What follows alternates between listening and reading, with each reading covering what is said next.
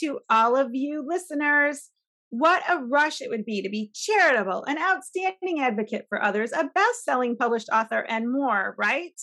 Well, that's the focus of the podcast today, as the Business of Life Masterclass episode is all about being a hugely good person, making profound impact with not a lot of loud fanfare or tons of attention needed. Hi again, everyone. It's Debbie Lundberg, performance coach, remote work rockstar author, and the founder and CEO of Presenting Powerfully. Barb Zant here, media sales leader and founder of the brand and blog, The Stay at Work Mom. So this combined focus as our topic has me very excited, Debbie. Who is this subtle, humble, and high impact leader we have with us for our listeners today? All right, Barb. Our guest is someone who believes that we all have the ability to make a difference and that everyone should. How about that? By day, she works in the healthcare industry and devotes her time to helping and inspiring others. She is the curator and host of TEDx West Shore, the board vice president of Tampa Crossroads, the board chair of the American Lung Association here in Tampa Bay, and an award-winning Meals on Wheels volunteer. And she runs her own small nonprofit focusing on community education and helping bring awareness to other organizations doing good in the world. It's amazing she's carved out the time for us. We're so appreciative. She earned an MSW from the University of Pittsburgh, an MBA from Waynesburg University, and an MSCL from Duquesne. I don't even know how to pronounce it. It's so impressive. Duquesne? Yes, okay. Duquesne. Got it. Please welcome fellow author of the book, Living Kindly, my friend and colleague, Beth Socoski. Hi, thank you so much. I'm so excited to be here with both of you today. Welcome, Beth. We are so excited as well. Thank you. We asked you on today because, wow, listening to that bio, what an impact you're making in our community and beyond for sure. The reason that is important to our listeners and us as well is that we could all benefit from incorporating the tips for all of us to get things done while making an impact. So glad you are here. In 10 words or less, what made you want to be on our show today specifically? Well, one of the things I really enjoy about your show, I'm already over 10 words, is that it's not like a 3-hour podcast. It's so, you can hold it in your hands and consume it. And that's such a beautiful thing. Oh, thanks. Thanks for that. That is our goal. And so, as you know, Barb takes notes. We love to learn. So we will move right along to stick with that path to our Business of Life Masterclass 4. These are those 4 questions, Beth, as a listener, who we appreciate that you're a listener, that you're very familiar with. Are you ready for number 1? I'm ready. All right. What time do you get up in the morning, and what is your daily routine to get your day started right? I'm usually up between 5:30 and 6:30. 5:30 if it's not raining, and I take my beasties out for their morning walk. The rest of their day goes better that way. And I use that time to really take in the outdoors, the neighborhood, the silence, and to really think about what are those things that I need to accomplish that day, without, spending too much time on, worrying about what the day might bring. All right. Good start, as you said, for those you and your beasties, as we were talking about animals before the show started the recording. All right. Thanks, Beth.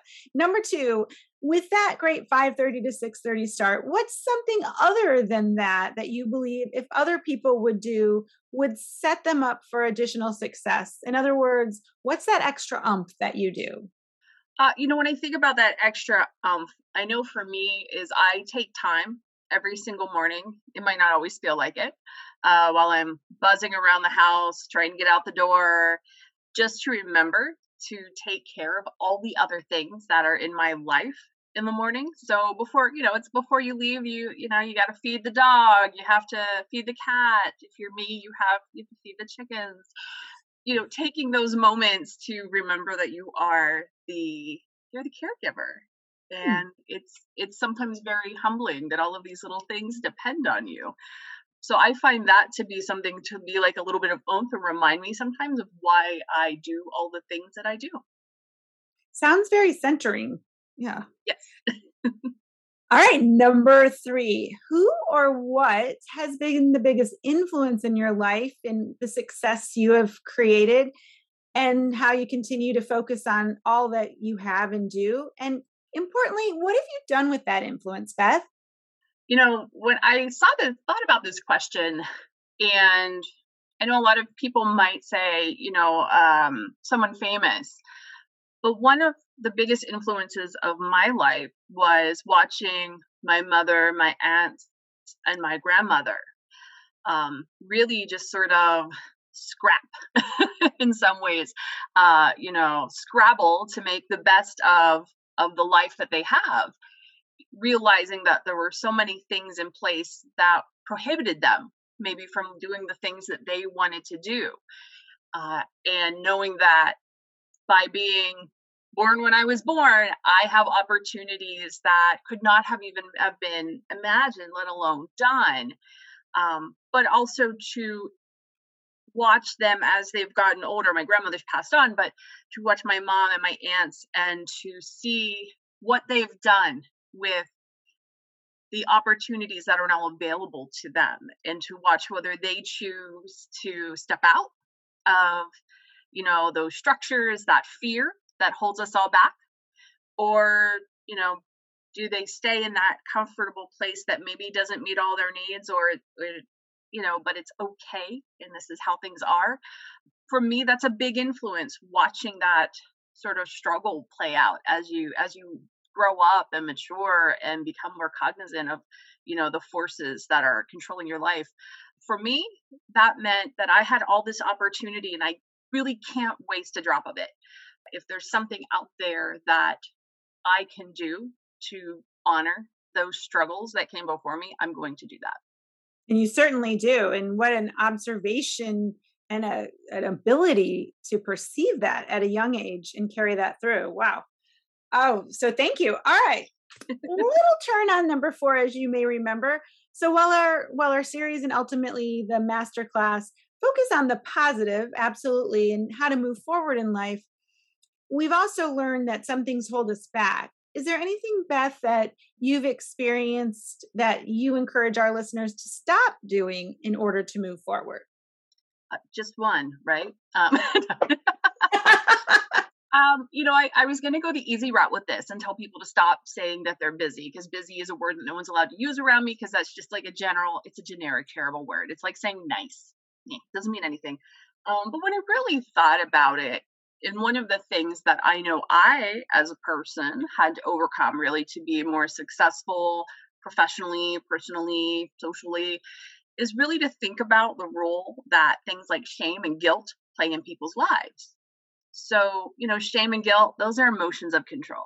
Those are emotions pushed on you by someone else, whether you know it or not. And they are meant to control you, meant to make you respond in a certain way or not respond at all. And for folks to recognize, those feelings, you're allowed to feel them sometimes, but to recognize that they're happening and why. And if you're not actively choosing to be the person causing the shame or the guilt, like, why are you letting that stop you? Funnily enough, earlier today, I literally had the same conversation randomly, which is part of why I thought I'd bring it up. A friend of mine has a great opportunity, and she said, "Don't tell anyone. I don't want anyone to get mad at me. I had this, I don't know what to do, but I like my boss, and I just don't want her to be angry." And I'm like, no, that's some sort of shame or guilt complex that you're experiencing. And she really cared about you. She'd be so excited for you. And, that idea of, loyalty in the workplace is based out of guilt and shame, that you owe someone else something when you don't. You do your 8 hours a day. You're working that equation every single day. So I think that holds a lot of people back from maybe taking whatever that next step is across the board. So true. So true that you said that, Beth. And you could see Barb smiling because she knows that I'm very similar of no nice and no busy, because busy is not productive and nice isn't necessarily kind. So that was a wonderful reminder and certainly a terrific perspective. Thank you. Thank you, Beth. That sure was high impact, just as we imagined that it would be. I have just a few encouraging ideas from my responses from what you told us about. Morning walk with the dogs. My husband usually handles that, and I want to give that a go and take care of all those things that are, others focused that we need to do. And I love the hard choice with the shame and the guilt.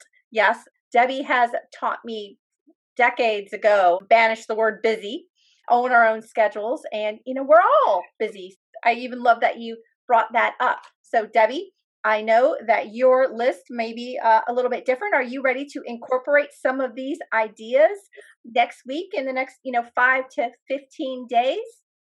You know it. And I really appreciated, Beth, that you said that about not only appreciating what you're getting done and how others rely on you. That was a really thoughtful way to think about how our day starts and what we're going to do. Also, the silence, that idea of the silence. And so I'm thinking about when I drive to run each in the morning, instead of having the radio or anything on, giving that, like you said, that silence of what's happening, because I run with someone else and I love that. So I'm thinking that's where I can get that silence. So I'm in, Barb. I'm in. We'll be reporting back on it. Definitely. Okay. Well, super excited to get started on that. Beth, as if this wasn't enough information, as we wrap up, what is one final thought, please? This is a quick closing comment or even a statement or one fact that maybe our listeners didn't get to learn about you yet. Okay. When I think of like a quick closing thought is, we all have more time than we think. I think so often the underlying of some of these comments that we've made today is that, there's time there. There's time there to do things in your community. There's time there to work on yourself. There's time there to have that moment of silence, that moment of reflection. There's time there to recognize it's just all a matter of choice as to how you use that time. And I think if folks really thought about how much time they really have, they could also be doing a lot of really amazing things in the world. Agreed. Thank you so much, Beth. So please now, listeners, you can get and or stay connected with Beth Socoski on all social media under her name, or TEDx West Shore, or the Socoski Foundation, as we mentioned earlier. And TEDx West Shore is October 29th. And then what the TEDx West Shore Women is coming up early December. So you can check out all of that Beth has created for all of us to have inspiration. Similarly, you can follow Barb and me on Instagram at the Business of Life Masterclass, as well as on Facebook there. The Stay at Work Mom for Barb, and I'm Debbie Lundberg pretty much everywhere. So hopefully you enjoy this positivity with purpose with Beth. And if you did and you feel we deserve it, which we know Beth does, please rate us 5 stars. We are committed to bringing you these supportive and caring guests like Beth to share their insights. So stay tuned for our follow-through show in 5 to 15 days about how Debbie and I did implementing Beth's ideas. Thank you for joining us for this episode of the Business of Life Masterclass, the podcast for successful people embracing every chance to accomplish and experience all you can in business and in life. Listen, choose, do.